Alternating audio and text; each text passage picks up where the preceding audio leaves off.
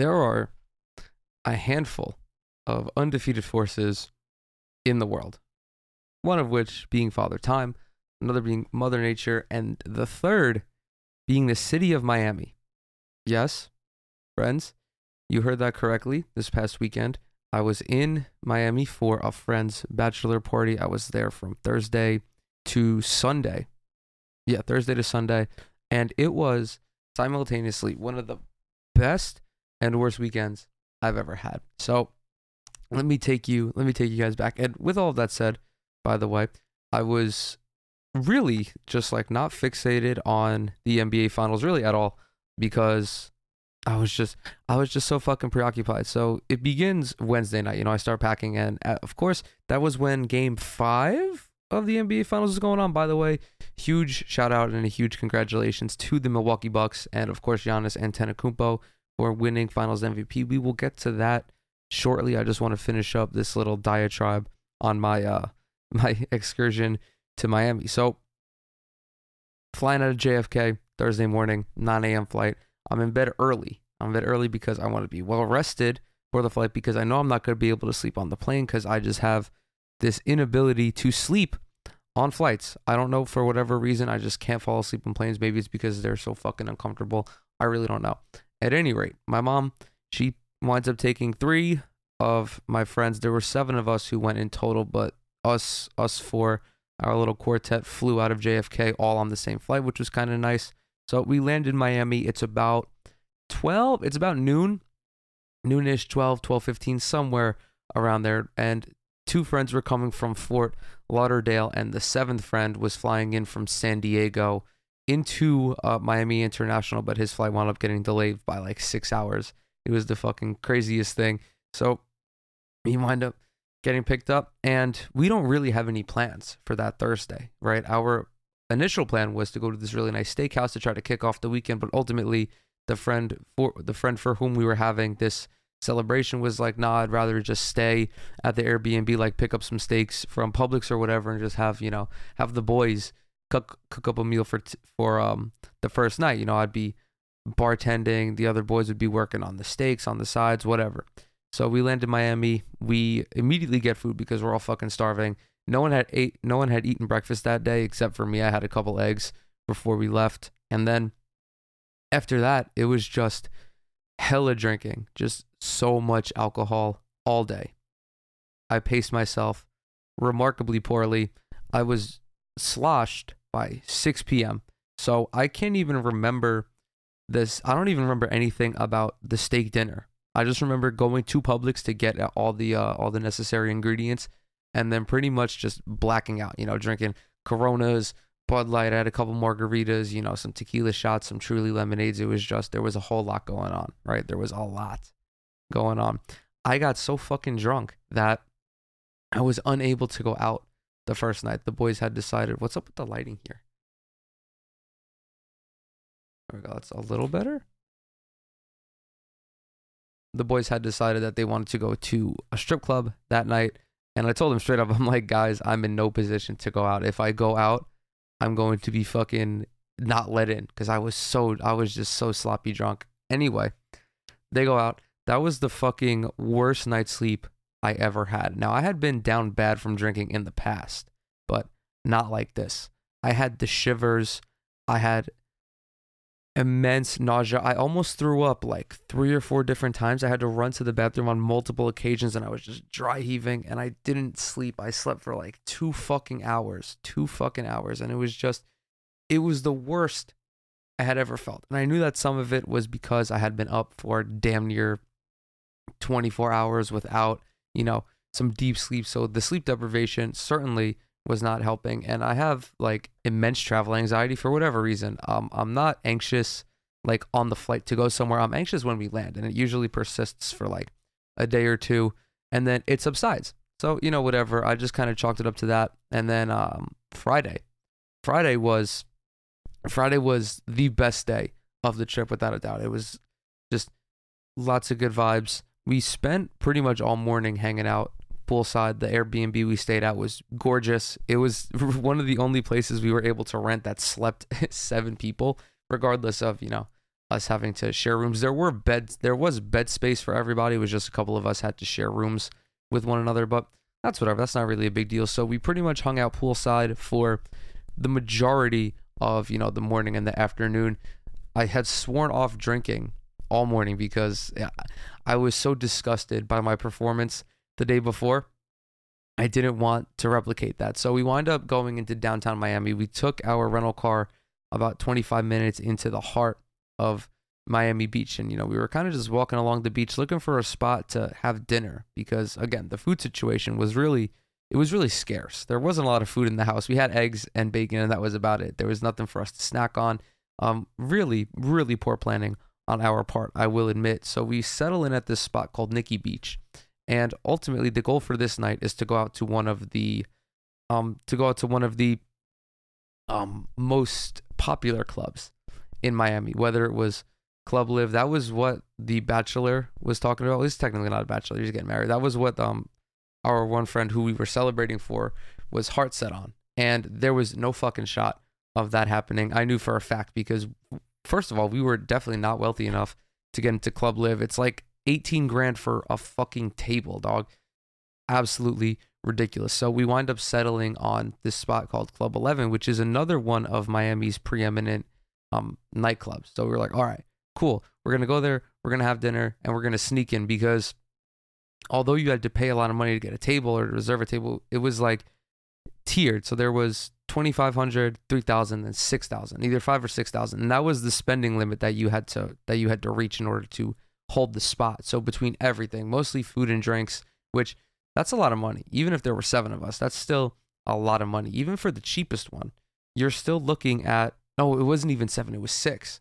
So even if we got the cheapest table, 2,500, you're still looking at between 400 and 500 per person. That's a lot of food. That's a lot of alcohol. That's a lot of fucking money that you had to spend. So we get to the club and the guy's like, okay, general admission is $80. And we're like, why the fuck did we not think to ask this? General admission, $80. Boom, you're in. No spending limit. And you have all of the amenities of the people who got a table or a booth, except that you kind of just have to stand. So, whatever. Standing room only isn't the biggest issue. So we get there. It's about 8 o'clock. Now, unbeknownst to us, there was no restaurant for this place. So we wound up just hanging out by the bar. We got, bar food to pick at. We started drinking and we're talking to the bartender. And, this spot has a whole, it really is one of the preeminent destinations of Miami nightlife, people who are looking to experience Miami nightlife. It's a very small venue. I wasn't expecting it to be so tiny. It was like you walked in and you could go either left or right. The right side, there was a stage for the dancers, and that was pretty much it. A little bit of spot to stand around there, but nothing more. And then it was the bar, which took up pretty much most of the middle of the venue. And then off to the left, you had a slightly bigger stage, and that's where all like the booths and the tables were. And then you had the DJ stage a little bit further down. So it really wasn't that big. But, we're talking to the bartender, and she's like, oh, we've had Post Malone here, Doja Cat. They're actually hosting Travis Scott and Jack Harlow when Rolling Loud comes to Miami. And I could only imagine how fucking crazy it's going to be that weekend. But anyway, we're talking to her, we're chit-chatting. She's like, we open at 8 and it's very low key until about like midnight. And then she's like, shit just hits the fan. It goes crazy, right? So we're there, we're hanging out, enjoying the stripper experience, I guess you could say. This is also my first ever trip to a strip club, or I guess a nightclub that had adult. I don't even really know how to describe it because it's not billed as a strip club. It's a nightclub that just happens to have strippers in it. So I guess that's par for the course for nightclubs. I really don't know. I'm not really a seasoned party animal. So, I'm up there watching these girls. It was fucking amazing. Everything about this night was amazing. Those young ladies took all of my money. I don't regret any of it. Actually, it was one point while we were sitting down, I turned to my friend and I'm like, if I could be wealthy, I would just love to flex on people when I go to the strip club. Like, imagine being James Harden or Lil Baby or anyone who is wealthy, well known, and you just have thousands of dollars that you can just fucking, that would be so sick. That would be so fucking sick. But anyway, this bartender, she was not lying. Midnight rolls around, and dude, it fucking kicked off. It kicked the fuck off as soon as the clock hit midnight. You had all the fucking lights going off, the strobe lights, the club lights. It was, dude, it was intense. The fog machine was going, and the place got crowded too. We went from you know, being comfortable sitting next to each other to being nuts to butts with literally 37 different people at any given moment. It really was. It was a fucking trip. And me, I'm not the type of guy who goes out. I'm not a party animal. I'll admit it. I'm 100% not a party animal. It's my social battery depletes very quickly.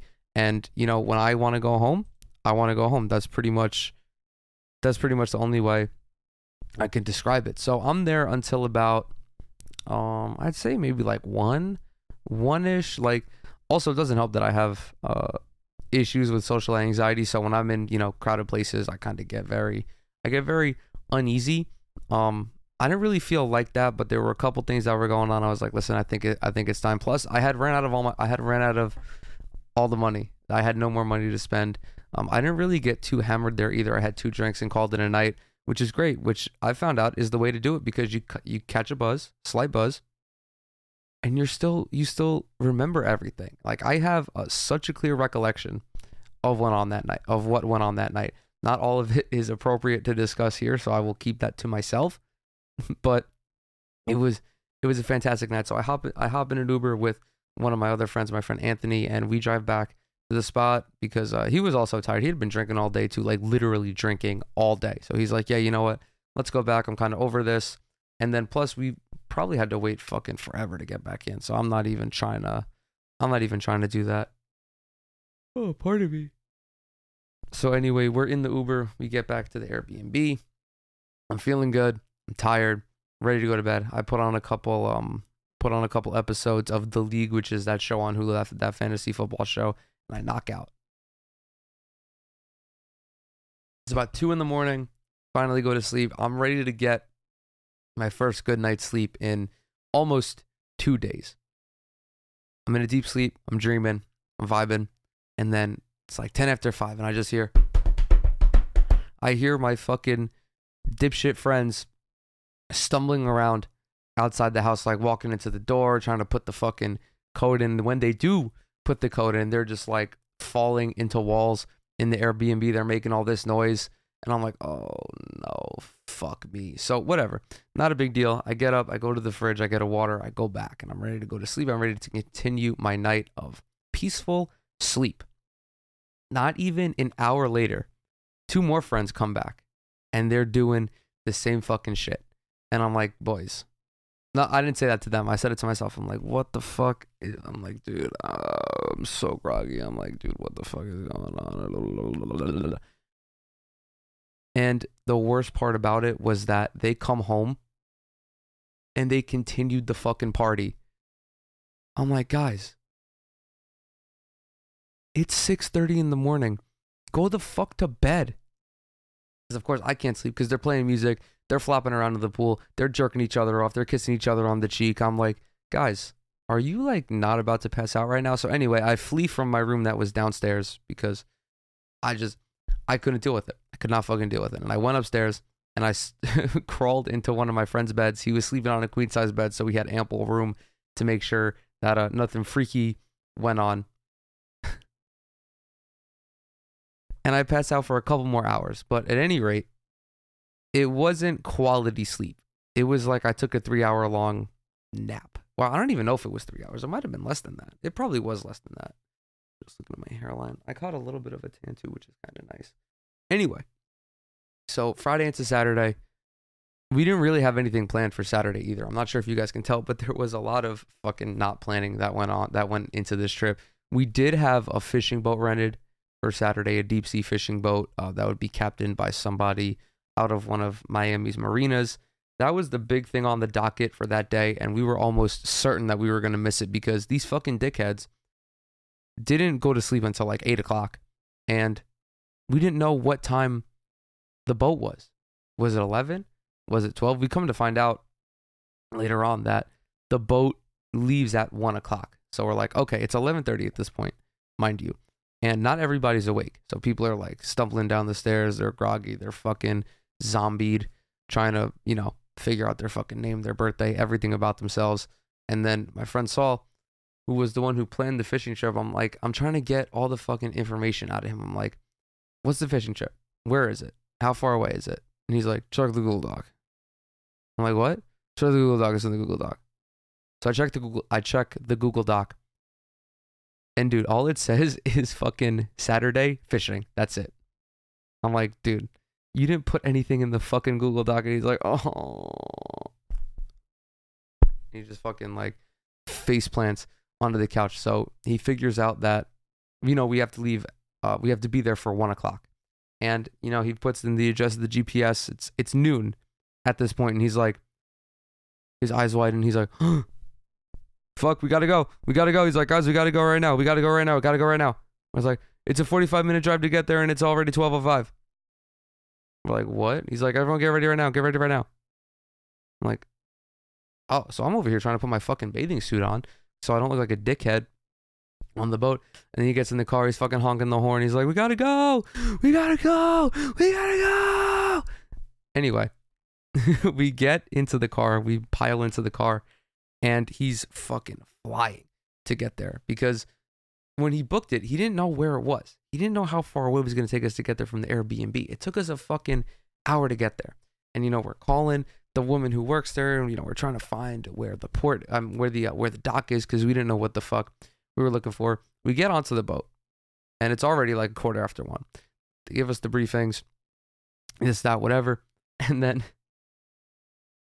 Saul winds up getting horrifically seasick. He got sick. He got so sick that it wasn't even funny how sick he got. It just sucked, man. He spent like 90 minutes throwing up. It got so bad that the captain was like, listen, it's either we turn back and just cut it right now, or we call the Coast Guard and have him airlifted to, I don't know, it would probably be like a hospital just to get, like an IV, an IV, some electrolytes, something, because he was down so bad. So we're like, you know what? Just turn back. There's no point in making him suffer. Fortunately, we did manage to catch a couple of fish while we were out there. We caught 3 tuna, and we get, back to the house. We get Saul and everybody situated. Everyone passes out. Everybody. We had some Chick-fil-A, and we knocked. We wake up. It's a couple hours later. It's probably like 8, 9 o'clock. Yeah, about that. Around 8 o'clock. We're like, we're not going out tonight, are we? No fucking way. We're going out tonight. And then the last night in Miami, we didn't go out. We sat in one of the rooms and just watched Game 5 of the NBA Finals. And we vibed. And that was it. Now, unfortunately, the story does not get much happier for me from this point out. So, I'm getting ready to go to bed that evening. And I just can't fucking sleep. For whatever reason, I was unable to fall asleep. I'm tossing and turning. I'm listening to podcasts to try to put myself to sleep. I'm doing breathing techniques to try to put myself to sleep. I just could not fucking do it. My mind was hyperactive. My heart rate was super elevated. I thought I was going to have a fucking heart attack and have to go to the ER. So that definitely didn't help. It got to the point where it's like 3 o'clock in the morning and I'm like talking to myself. I'm like, it's going to be fine.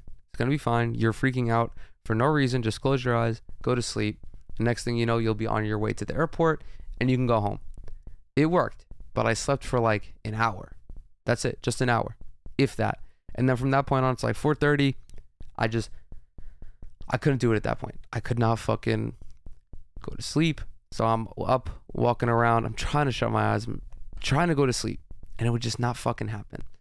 It got so bad. And mind you, it's like 6:30 at this point. I called my mom and my girlfriend to tell them, just be like, hey, I'm kind of freaking out right now. I'm having a little bit of a panic attack. Otherwise, I'm feeling okay. I just wanted to let you guys know because it would also kind of, have me feel a little better just to talk to somebody about it. They're like, okay, try to get an earlier flight. If not, just know that you're only a few hours away from, being at the airport. I knew that once I left the house. Well, I didn't know this. I can't lie. I knew that once I got to the airport, I'd be okay because, as I mentioned earlier, I don't get anxious in airports and on airplanes. I just feel very safe there. There's a lot going on. I know this, the security and just like the attention to detail with a lot of airports is on point. So if something were to happen, it would be taken care of. But at the house, and I'll just like the PTSD, the sleep deprivation really is what put me over the edge. Having slept for about 8 hours across those 3 nights, it was not helping me in the slightest. So I get up, all my friends are up. I'm like, guys, I'm not really feeling too hot. At this point, I had thought I had food poisoning as well because I'm laying in the bed and I'm fucking shitting my brains out. I'm nauseous. I feel like I want to throw up, but I had nothing in my system to throw up. I'm like, guys, I think I have food poisoning. I'm going to try to get an earlier flight, but unfortunately, there were no earlier flights. None for American, JetBlue, Southwest, United, all the airlines. None of them had earlier flights, or they had earlier flights, but they weren't direct for whatever reason. I don't know anything about that. So I would wind up getting into New York significantly later. So I was like, okay, this is not worth it. So let me just fucking tough it out. I wound up having Anthony take me to Publix to get Pepto-Bismol for my diarrhea, Pedialyte, and some fruit. I needed something. I hate using the word clean, but I needed something clean, healthy, lots of vitamins, lots of minerals, some fiber as well. Just like, something not greasy because they were making the tuna that we caught last night for breakfast. And I'm like, there's no fucking way I'm going to be able to eat fish at 7 a.m. before getting on an airplane. I'm glad I didn't. But anyway, I step outside. As soon as the sun hits me and as soon as I'm in the car and I feel the breeze on my face, I'm like, okay, the nausea has subsided, but I still feel like dog shit. I was so dumb that weekend. My cognitive decline was astounding. It was I don't even know how to describe it. It was like if you were dropping into a mega ramp and you just kept descending. That was what my IQ looked like. It was a mess. I was a mess. I couldn't even fucking form a coherent sentence. I'm taking like 3 or 4 seconds trying to form one sentence after finishing the previous one. And that's not like me. I can talk forever. I'm a great talker. At least I think I am. I can talk forever. I have no problem formulating sentences, formulating conversations, but after not sleeping for 3 days, I was like, I felt like that fucking brainlet meme where the dude has the crushed head. That was me. So anyway, we get to Publix. I grab some Pedialyte. We got a little bit of water for the house, and I got some fruit. And then from there, I started feeling significantly better. Significantly. The Pedialyte definitely helped. Pedialyte, if you want to sponsor the show, I'm 100% down for that. I fucking love your product. It's amazing. It's amazing. Shout out to whoever the fuck developed it because it really is a game changer. And then, the story kind of ends. Well, the story ends after our fucking flight gets delayed by 90 minutes. We were in the airport forever. I'm so thankful it was a short flight. The flight home was like, barely 2 hours, I would say. I get home, I'm finally in my own fucking bed. All I wanted to do was eat. I was craving Chipotle so hard, and that Chipotle banged when I got it. I wanted to sleep, I wanted to bust a nut, and I wanted Chipotle. Accomplished everything, and that Sunday night, I slept for 13 hours. Almost straight, by the way. The only time I woke up was around 7:30. Woke up around 7:30 for a little bit of water. I slammed a water bottle, went right back to bed. And still, I'm recording this actually a day late because there were some technical difficulties on Tuesday. Basically, everything crashed. My computer crashed. My camera crashed. It was not a fun time. It was not a fun time. I was very upset, but it kind of worked out because now I can at least talk about the conclusion of the NBA Finals with you guys. But yeah, I mean, I'm still recovering from this Miami trip. It was, as I mentioned in the beginning, simultaneously one of the best and worst times I've ever had. I'm not sure I'll ever go back. I don't think I'll ever go back because I experienced it once. I don't think I need to experience it again. But we thought that being there for 3 days, well, technically 4, but it was really 3 days of, experiencing Miami because we had to, get situated and check out early on Sunday. We thought that that wasn't going to be enough. We could have gone for 2 days and been satisfied. We could have, gotten there Thursday, Friday, and then left on Saturday, and it would have been fine. But yeah, dude, I'm so glad I went. I had a great time. I had a really good and a really bad time at the same time, but it was awesome. It was, yeah. There's really no other way to explain it, but fucking dog. But I think yeah, we're gonna move on and just talk about the NBA Finals. Man. Again, huge congratulations to the Milwaukee Bucks organization, Giannis, Chris, Drew, everybody. It was, dude, I'm kind of torn because I was rooting for the Suns. I very badly wanted to see the Suns win an NBA championship. Chris Paul, Monty Williams. I mean, I'm sure Devin Booker will be back in the finals at another point in his career. So I wasn't really, I was rooting for them. I really wanted to see the Suns pull it out, but part of me was also like, the Bucks beat the Nets.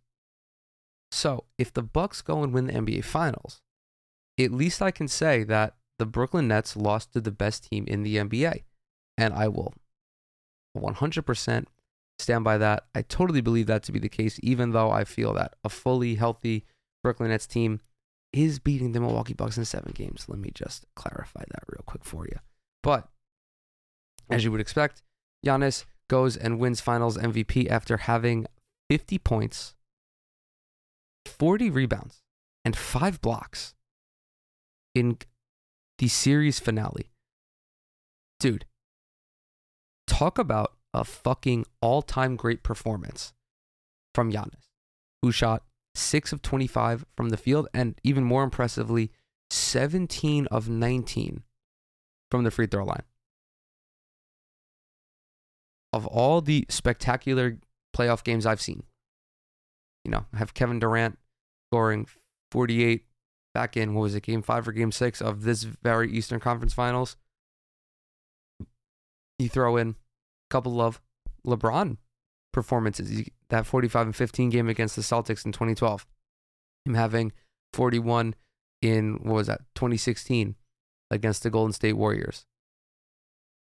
What Giannis did on Tuesday night, one of the greatest performances in playoff history. There's really no other way to describe it.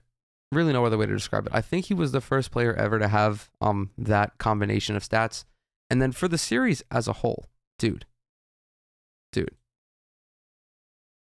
me just pull these numbers up real fast. 35 points, 13 boards, and 5 assists. Ran the numbers. He became the third player, joining LeBron and Kareem. Third player to have more than 200 points, 30 assists, and 75 rebounds in a finals. And he did all of this at 26. I think he's 26. I don't even know how old he is. He's 26. Giannis's resume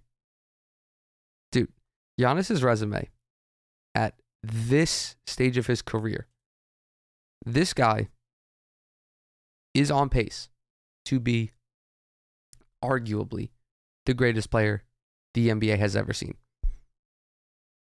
He's a 5-time All-Star, a 5-time All-NBA, 5-time All-NBA player, champion, a Finals MVP, a 2-time regular season MVP, Defensive Player of the Year, and he's also, by the way, been on 4 all-defensive teams.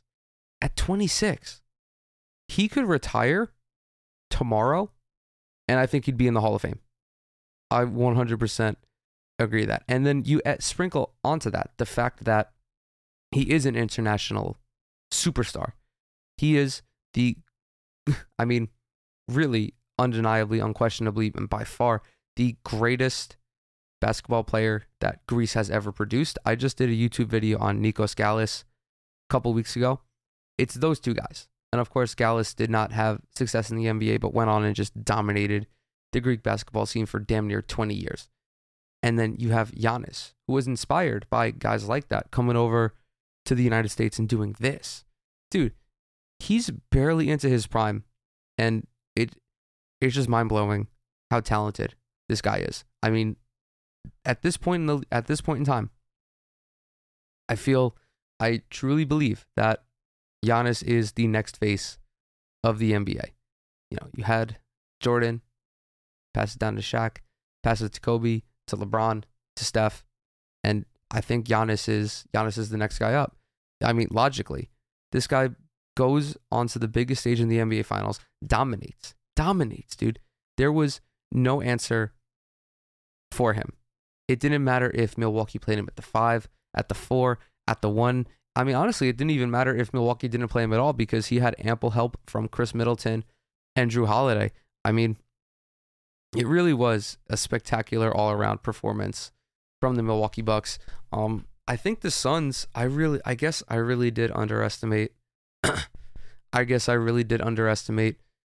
the Bucks heading into the series because I felt in my heart that the Suns were the better team because they had better coaching.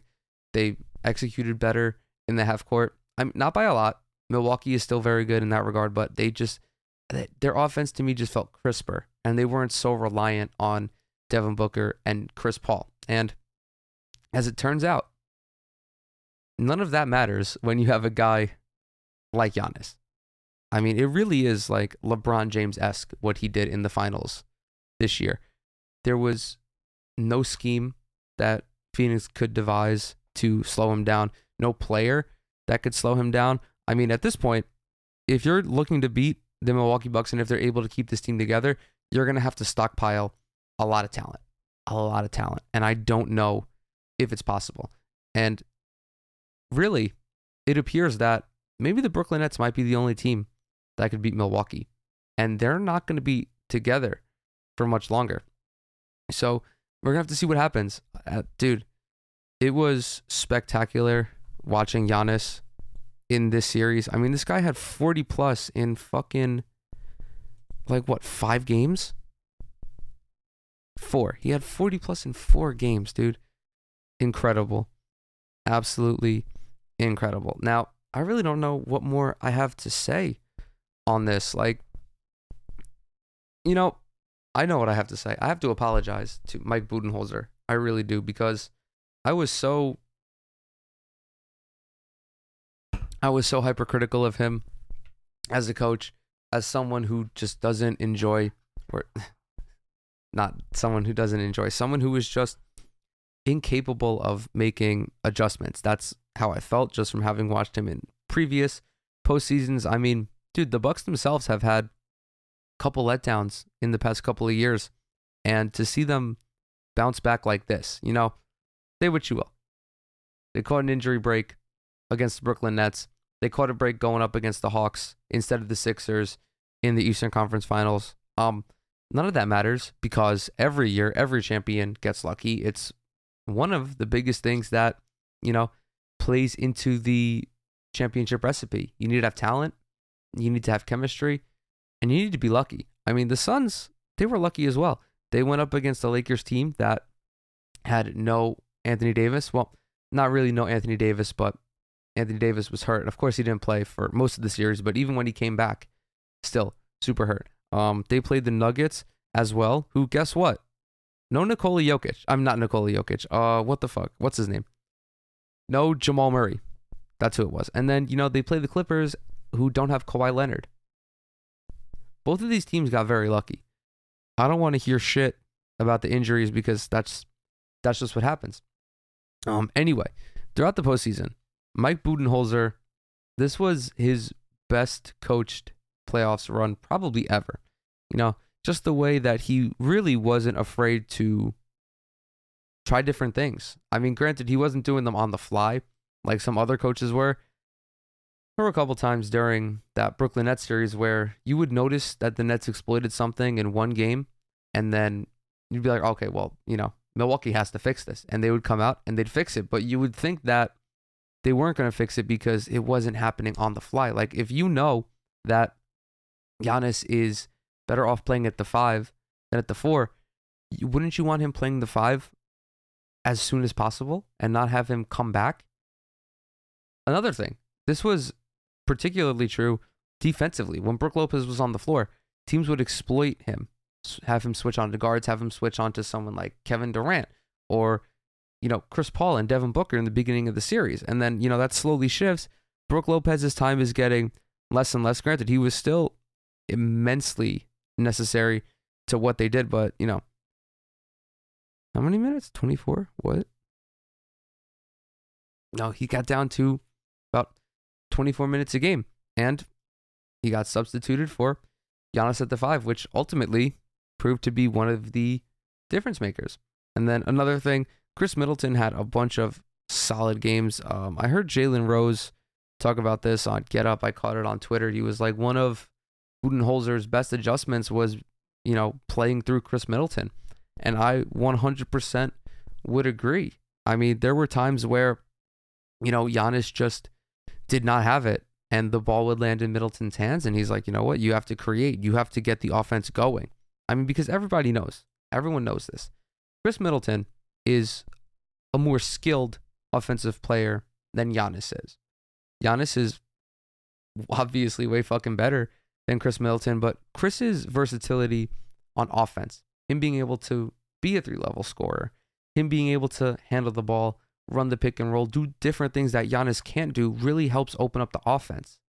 It's basic basketball. If you have a dynamic player, you want that dynamic player to be dynamic when the team needs it. If they need an infusion of offense, give the ball to Chris Middleton. Now, one thing that I felt was very interesting was that Giannis was significantly more aggressive in Game 6. And I say more aggressive because he was actively seeking out DeAndre Ayton. And there were a couple of times where Giannis made a handful of fantastic moves. And I'm like, dude, if he had been doing this from the beginning, not to say that he wasn't, but it just felt like, it felt like before the game, Giannis was in the locker room and he's like, guys, I'm going to carry us to a victory tonight. We are not going back to Phoenix. We're holding the championship trophy in our own house.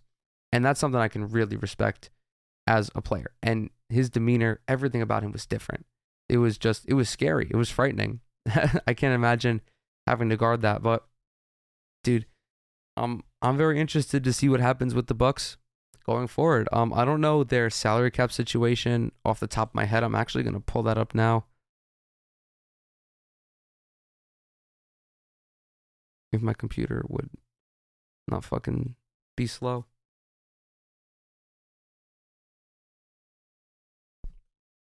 So, for next year, 21-22, the team is pretty much staying the same. PJ Tucker is a free agent. Bobby Portis and Bryn Forbes have player options, but other than that,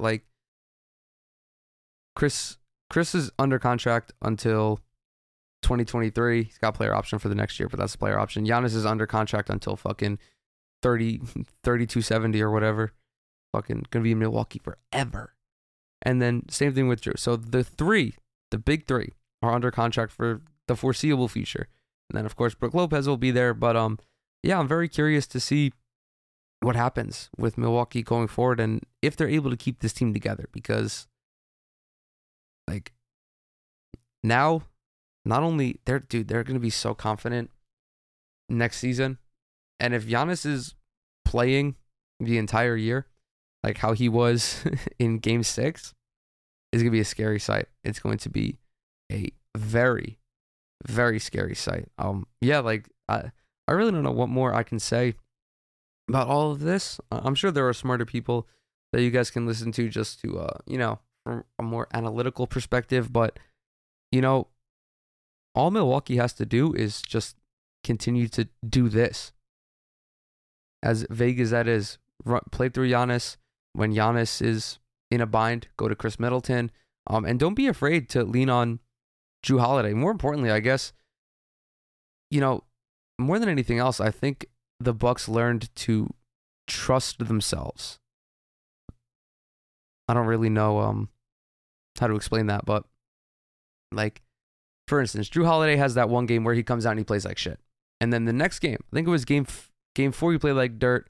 In game 5, he comes back and he's one of the team's leading scorers. Like, when you have good players, you have to trust that these guys are going to make plays and that if they have a bad game, they're going to bounce back because guess what, dude? Every NBA player has bad games. All of them. Even the best. Steph Curry has bad games. LeBron has bad games. Giannis has bad games from time to time. And the sooner, particularly for Giannis, because, this being his first finals. I mean, even though he's been in the league forever, since he was like 19 or something, he's still young relative to, his playoff experience. Because you look at guys like LeBron and Jordan who aren't winning titles until they're 28, 29 years old. Like, there's a lot of beatdowns that happen before you're able to hoist that trophy. And now the team knows how to win. They know what it takes to be a champion.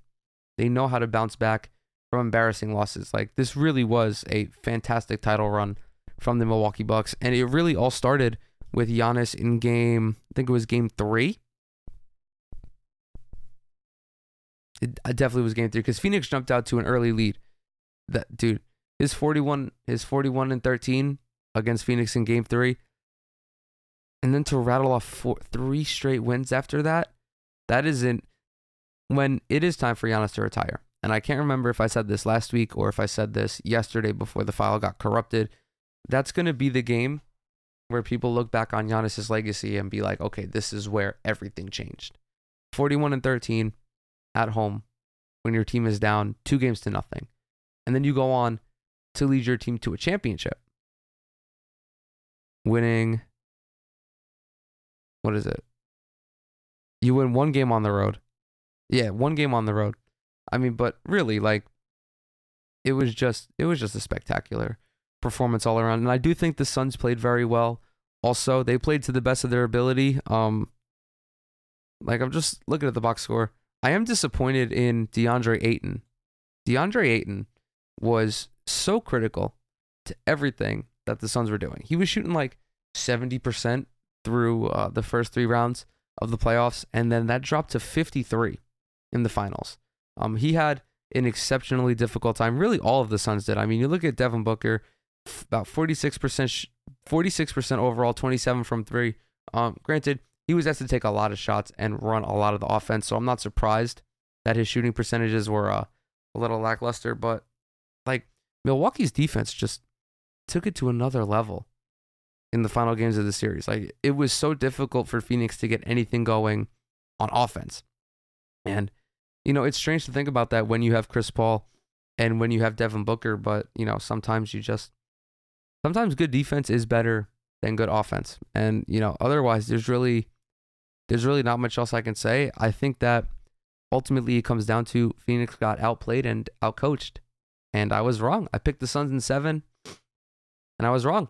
I'll take the L. It happens from time to time. But anyway, congratulations to the Milwaukee Bucks. Now it's time to react to some of the news going around the league. Granted, there isn't going to be much news because everything is really just about, oh my God,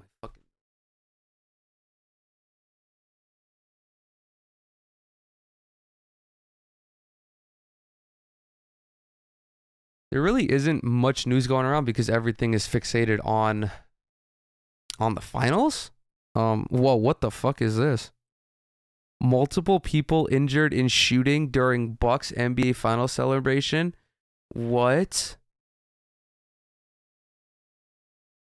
This is courtesy of Yahoo Sports. This was published today, Wednesday, at 8:45. 3 people were injured in a pair of shootings in Milwaukee following the Bucks NBA Finals win on Tuesday night, police confirmed Wednesday morning. The shootings, per the Associated Press, took place in 2 locations across the Milwaukee River near Water Street around 12:42 a.m. Multiple shots were heard on local TV broadcasts, including on TMJ4, which was covering the celebrations with, quote, when, quote, dozens of gunshots were heard. The scene, reporter Ben Jordan said, was, quote, incredibly frightening. Dude, what in the Philadelphia is going on here? 2 suspects are in custody, one from each shooting. All 3 victims, a 19-year-old woman, a 22-year-old man, and a 32-year-old man, suffered non-life-threatening injuries. Fortunately, everybody is okay for the most part, thank God. Police are investigating and searching for others involved. A police officer was also injured at the Deer District Plaza, where about 65,000 fans packed in to watch the game outside the stadium.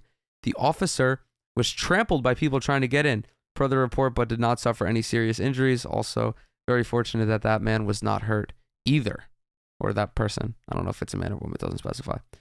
The Bucks closed out the Suns. Okay, yeah, bringing back their first title in 50 years. Holy shit, this is Philadelphia type behavior.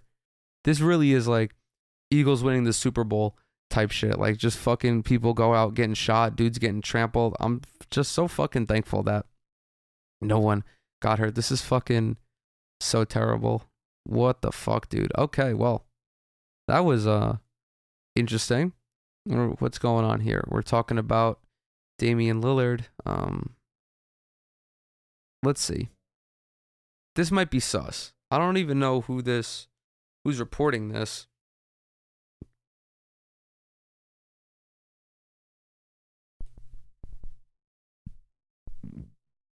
I'm guessing today. Fuck. Just burping all over the place. Dame is a sort of superstar. Oh, I read something just like this yesterday before my fucking shit exploded. I don't want to read it again. It's just talking about how fucking any team that's looking for Dame, like the Sixers, the Kings, the Knicks, they're just going to have to... I think Kevin O'Connor said that they're going to have to part with... Great, the fucking dogs are barking. Awesome. Anyway. Are we done? Okay.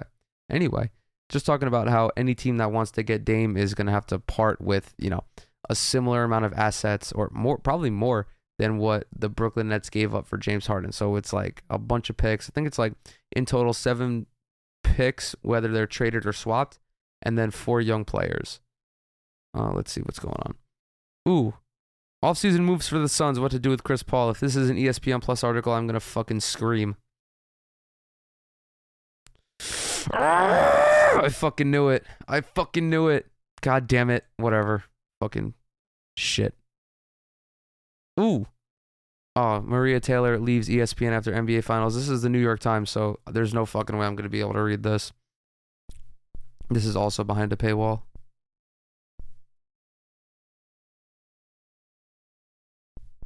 Yep. All right. Well, you want to know what? I do want to read this, actually. So we're going to go to Twitter. Because I did see it on Twitter. Someone fucking shared an article. Oh, dude, I can't wait to fuck it. Steven Jackson's talking spicy. I can't wait to read that. That's going to be fucking awesome. ESPN PR. ESPN and Maria Taylor jointly announced today that after much discussion, an agreement on a contract extension could not be reached. No fucking shit, man. No fucking shit. You just fucking... Dude, ESPN fucked that up royally. Dumb fucks. This is courtesy of Front Office Sports. ESPN's Maria Taylor at, quote, half-yard line of deal with rival NBC. Hopefully Pete Carroll is not negotiating. ESPN's Maria Taylor is nearing a possible deal with rival NBC Sports. The rising star could become the new host of Football Night in America as Mike Tirico transitions into the play-by-play post long held by Al Michaels. With her experience on ESPN's popular College Game Day, Taylor could work on ESPN's broadcasts of Notre Dame football. As an added lore, NBC could provide Taylor a global TV stage as an Olympic correspondent. I think it said, this is okay. The 34-year-old Taylor has been at loggerheads with ESPN executives over a new contract, while the worldwide leader in sports is offering to triple her salary to $3 million per year. Taylor is seeking $5 million or more. Those figures could put her ahead of NFL insider Adam Schefter on the salary chart, but behind Mike Greenberg, $6 million, and Stephen A. Smith, $12 million. Whoa. Fuck. The New York Post reported Taylor was, quote, seeking Stephen A. Smith money before her deal expires. Fuck yeah, girl. Go get your bread. Go get your fucking bread from those corporate fucks. Then this is just talking about the whole Rachel Nichols situation and how ESPN royally fucked that up. Yeah, cool. Good for Maria Taylor. Hope she gets a lot of money. Fuck yeah. Okay. Steven Jackson is trending on Twitter. This is awesome.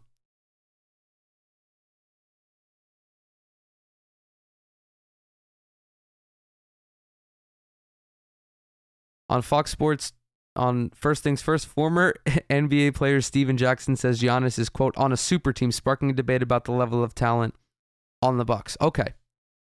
This is interesting. This is very interesting because now there is really nothing more that goes into this. Like there is no explanation. There's no video that I can watch. Giannis had 50, 12, and 5 last night, and Steven Jackson said KD is more like Tim Duncan because Tim Duncan was all over the court. Wow, so I guess Steven Jackson. Okay, well, listen. We have to talk about this because the Milwaukee Bucks, I don't want people to downplay Chris Middleton and Jrue Holiday. Okay? Let me just get that out there. Jrue Holiday is a fantastic player. Was an all-star many moons ago. One of the best defensive guards in the NBA. And then Chris Middleton is an all-star in his own right. Okay? Wasn't an all-star this year, but was an all-star 2 years ago. However, I would not say that the Bucks are a super team, although they're close to being a super team because they do have a lot of talent. They're not a super team in the sense that like the Nets are a super team. And it's automatically the perception is different. The perception is very different between teams like the Bucks and teams like the Nets because, you know, people say the Nets are trying to buy their way to a championship. Okay, whatever. The difference is that Brooklyn and Miami, when they went out and they added LeBron and Chris Bosh back in 2011 or whatever it was, 2010, there's a difference between constructing a homegrown super team and then building a super team via free agency, via trades, pretty much outside of the draft. Milwaukee is close to being a super team, but it's different because it came about organically. Very similar to how the Golden State Warriors became an organic super team. You drafted Steph Curry. You drafted Klay Thompson. You drafted Draymond Green. Just like how the Bucks drafted Giannis, how they drafted Chris Middleton. Oh, no, I'm sorry. They didn't draft Chris Middleton. He was actually drafted by Detroit, but they traded for Chris Middleton for probably fucking nothing. For Brandon Jennings. Awesome. You trade for Jrue Holiday because he makes your team better. Like, I really don't see the issue with, actually, I do kind of see the issue. I mean, I can't even say I really even see the issue with what Steven Jackson said because I don't get the whole thing. Because, dude, the Bucks are a fucking talented team. Like, you don't win a championship just because one guy is super talented. Look at the Cleveland Cavaliers. They had LeBron when they lost to the Golden State Warriors in 3 finals. They lost because the Warriors collectively were better than LeBron James was by himself. And that was at the time when LeBron was still pretty widely recognized as the best player in the NBA. A good team will always beat an okay team with a great player. The Bucks just so happen to have a bunch of really good players. Giannis, of course, is probably already an all-time great.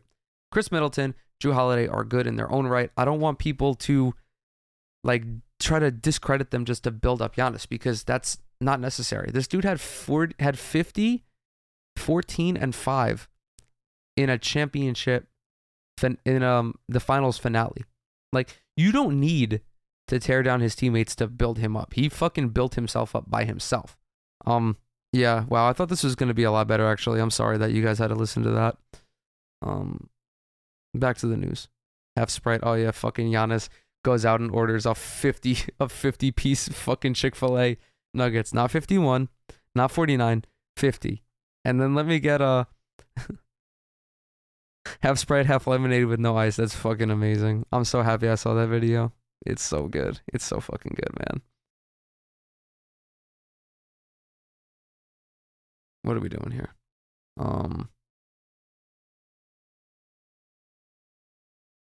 Trying to find something good to talk about. Oh, God.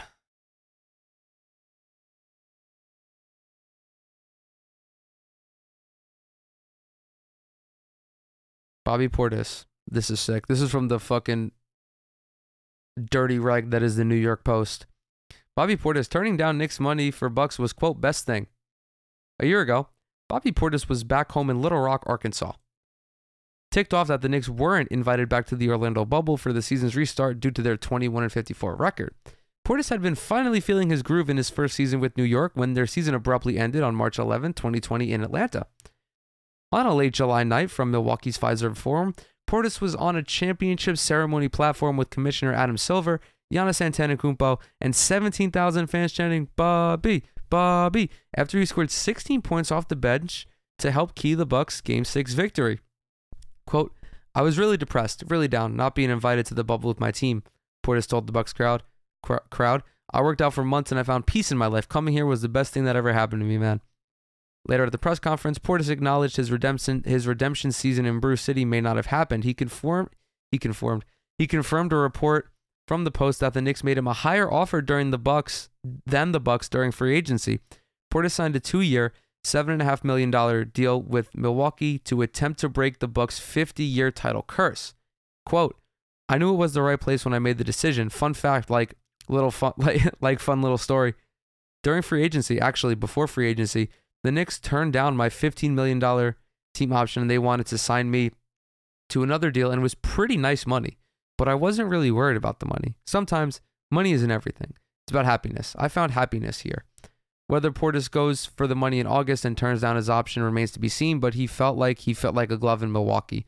If Obi Toppin is traded in a Colin Sexton deal, the Knicks could even have renewed interest in the prototype stretch 4 if he's a free agent as expected. Quote, "When I first got here, I felt welcome and I felt loved," Portis said of Milwaukee. "The guys made me at home and the coaches made me comfortable. I get to be myself every day, just be energetic. Guys on my team, they're kind of quiet guys. There's not many guys like me that are outgoing and really bring what I bring to the table." Yeah, that's 100% correct. Yeah, dude, shout out to Bobby Portis. This guy went from fucking punching Nikola Mirotic in the mouth to being pretty much universally disliked by the Knicks for some of his tenure, not all. The tide, it did turn, but for the longest time, like, Knicks fans, I felt like they wanted to send Bobby Portis and Elfrid Payton to the gulag more than anybody. But, dude, Bobby Portis is a player, man. This guy, he contributes. I think he's gonna stay in Milwaukee, especially if they have the chance to repeat as champions. But yeah, dude, shout out to Bobby Portis. I thought this was gonna be a more slanderous article for whatever reason. Anyway, I'm glad it didn't turn out like that. What do we got? What else do we got? Ooh, time to refresh Google News.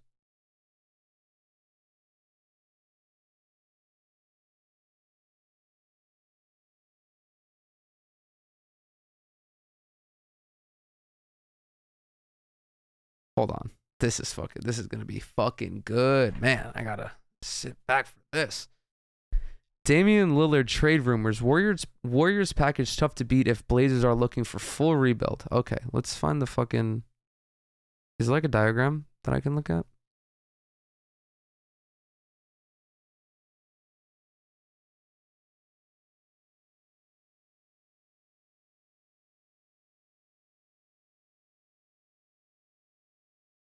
This, of course, is assuming the Warriors would empty the cupboard to get Lillard. I don't know if they would. Perhaps they would be fearful of defensive issues pairing Curry and Lillard with a potentially diminished Klay Thompson. there are a lot of ways they could put their two 2021 lottery picks, future picks, and James Wiseman together in search of their own championship level upgrades. But if the Warriors weren't able to deny the intrigue of a Curry, Lillard, Thompson flame-throwing trio, and they indeed offered the numbers 7 and 14 picks in this year's draft, Wiseman, a future first rounder or two, and Andrew Wiggins to make the money work, it would be exceedingly difficult for Portland to find a better package to kickstart its rebuild. That is 100% true. Kind of. Yeah, so they would get the 7th and the 4th round picks in 2020, the 7th overall and the 14th overall in 2021, which are probably the two best assets they would get. The future picks probably would be worth nothing, because I'm sure the Warriors with Curry, Steph, Clay, and Draymond would easily win like 55, 57 games. Like, that's fucking ridiculous. Andrew Wiggins would be a decent addition, and of course James Wiseman is a very talented young player, but I'm not sure if, or maybe, I don't know, dude. So here's the thing, right? Portland brings in a new coach. I don't remember if they fired Neil Olshey. I don't think they did. Oh, okay. So this is, could Neil Olshey want to be fired? Maybe. Holy fuck. Anyway, if they are trying to clean house, new coach, potentially new people in the front office, you get rid of Dame. Ultimately, if you get rid of Dame, you are signaling the end of the Lillard-McCollum era. So that means you also have to trade. Well, you don't have to, but it would be to your benefit to also trade CJ McCollum and to also offload Yusuf Nurkic. That would be a decent package. You know, a lot of draft picks. You would also get, I don't even want to say Wiseman's a proven young player, but he's a decent young player. That would be so interesting. That would be so interesting. I don't think this would happen. We'd have to see what plays out with the Sixers, because I know the Sixers have been linked to Dame over and over again, and you know, maybe if they have these two packages, one from the Warriors that has more picks, but you know, the Sixers, in order to get Dame, they'd have to part with Ben Simmons. And what is Ben Simmons? Ben Simmons is a proven young player, all-star caliber player, all defensive player of the year caliber player. Fuck all defense. Like, the only issue there is you'd have to find a new franchise centerpiece. I don't know if Ben Simmons is that guy.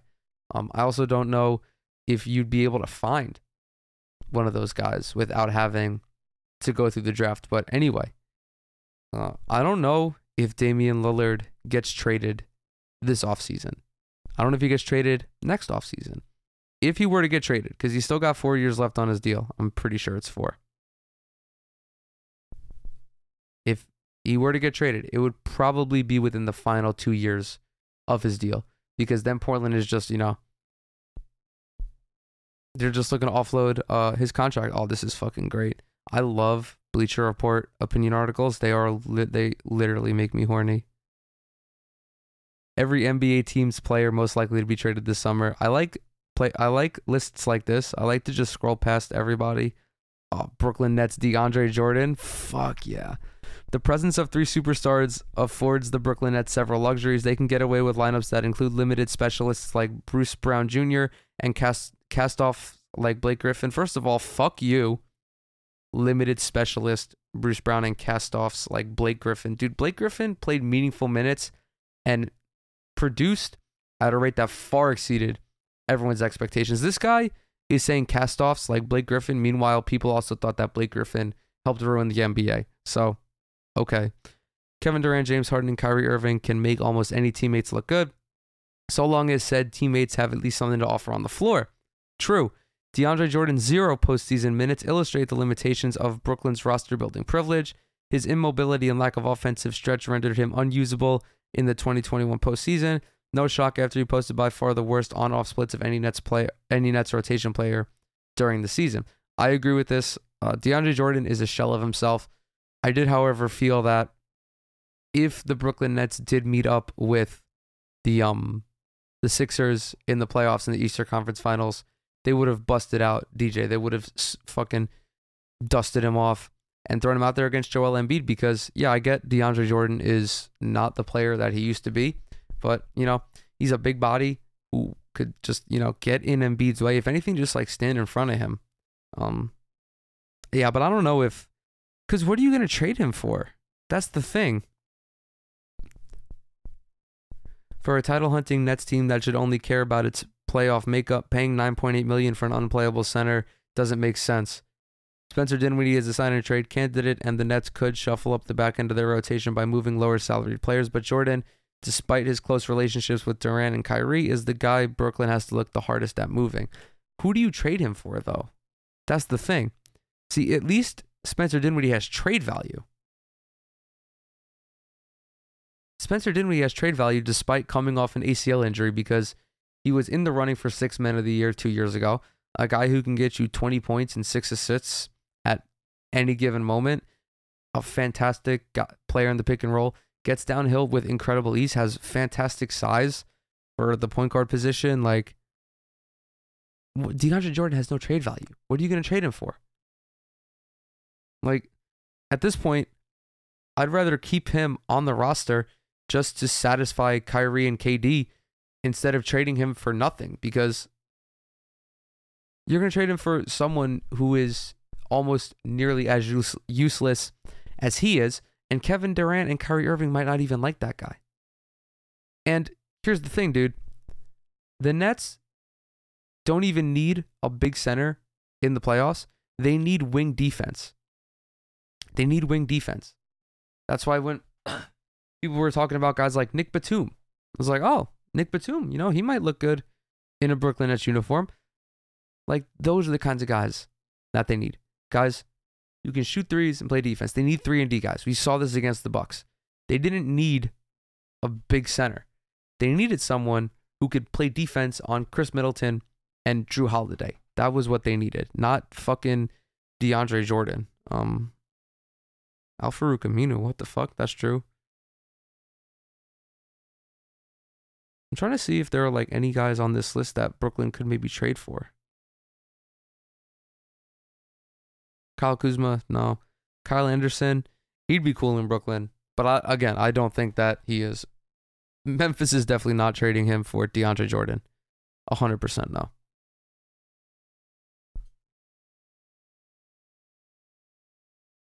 Kevin Knox, what the fuck?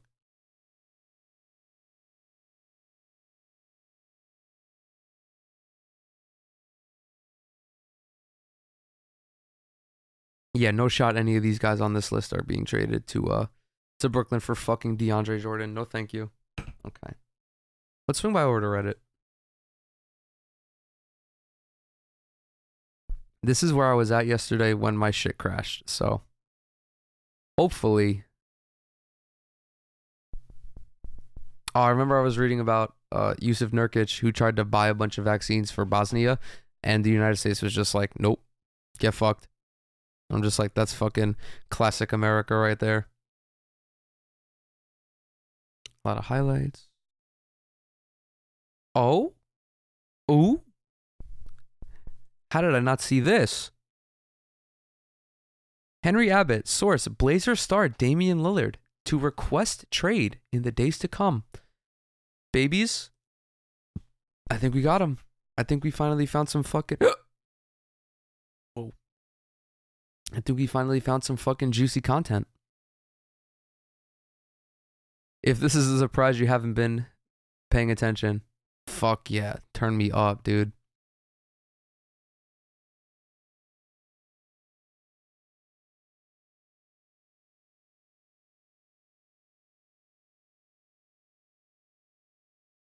I'm trying to find where...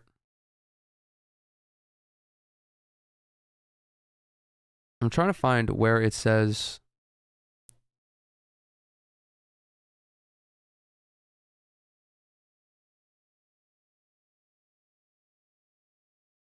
Now a source close to Lillard says that in the days to come, he plans to request a trade. Okay. That's fucking... This was 5 days ago, though. So, I don't know.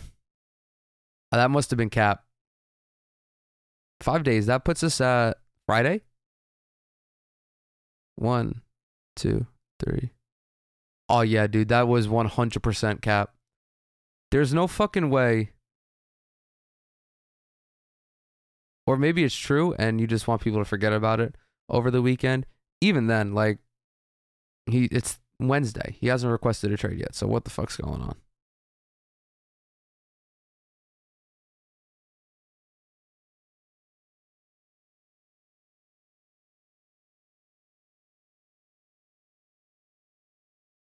Shannon Sharp on Giannis, quote, for a guy that can't, he's a 2-time league MVP, a defensive player of the year, and he's on the cusp of winning a title and being a finals MVP.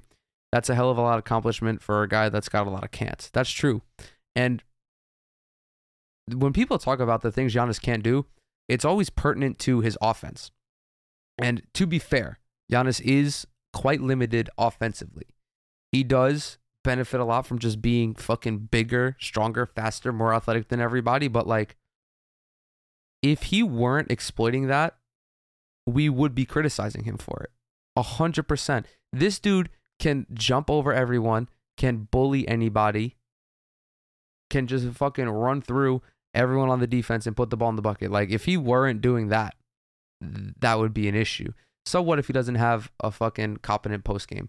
He doesn't need one at this stage. And even now, like, he's still pretty decent in the post, but his first instinct is just go right to the cup. Yeah, I'm not surprised that people are still talking about the things that Giannis can't do, but when in reality, he's fucking incredible. Oh, I saw this yesterday. I really wanted to fucking talk about it. During the 1999-98 lock, 1988, oh my god, fucking, oh, shit. During the 1998-99 lockout, Michael Jordan almost had a deal with Estudiantes in Madrid. There was a bonus included private golf lessons with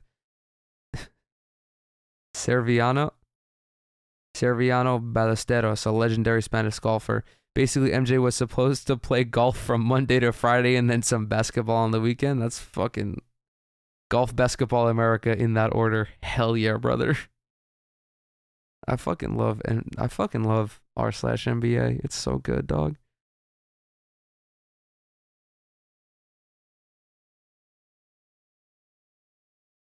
I don't disagree. This is Dame, by the way. I don't disagree that maybe Chauncey can change our team and make us a better team, but I think if you look at our team as it is, I don't see how you say, quote, this is a championship team, we just need a new coach. This is true because, yeah, no fucking dick and balls. They need more than a new coach. Like, you go to the playoffs every year, or barely make the playoffs every year. Maybe not barely, but, you know, you make the playoffs as a 5, 6, 7, or 8 seed.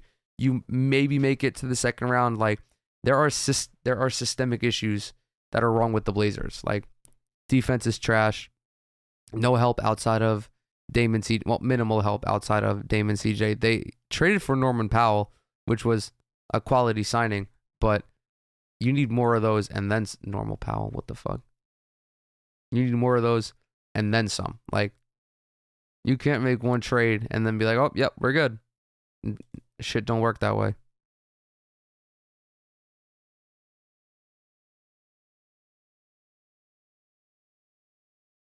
All right, boys. I think this is it. I think this might be the end. We're going to close with posted by, okay, I'm not even going to try to say this guy's name. Are we really just going to ignore the fact that Chris Paul is a dirty player? Am I the only one who thinks that CP3 got away with that foul? That foul on Giannis's dunk was dangerous as fuck. He was midair and CP3 pushed him. I think they're talking about when Giannis goes up for the dunk and Chris Paul like puts one hand on his dick and the other on his stomach. Giannis was lucky that he caught the ball and had a chance to hang on to the rim to save his fall, but that was really dirty. CP3 was also lucky the refs let it go. If that was taken early in the game, that would have been reviewed for an unsportsmanlike foul. The old dick puncher himself. The old grab his dick and twist.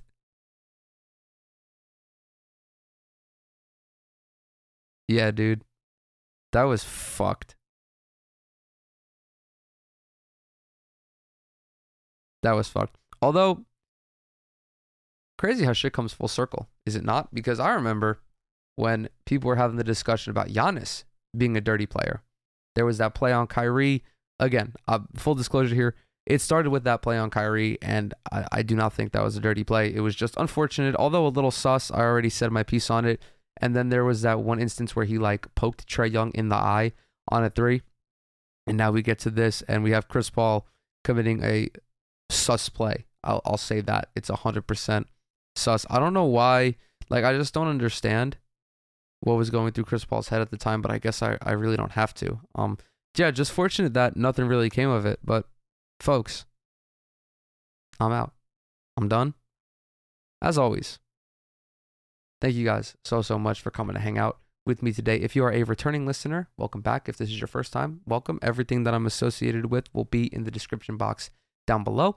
Go subscribe to the YouTube channel. I do lots of retrospective basketball stuff on there. Also, follow all the social media handles. If you're listening to this on Apple Podcasts, leave a rating and a review. It helps me tremendously. And with that, I'll catch you guys in the next one.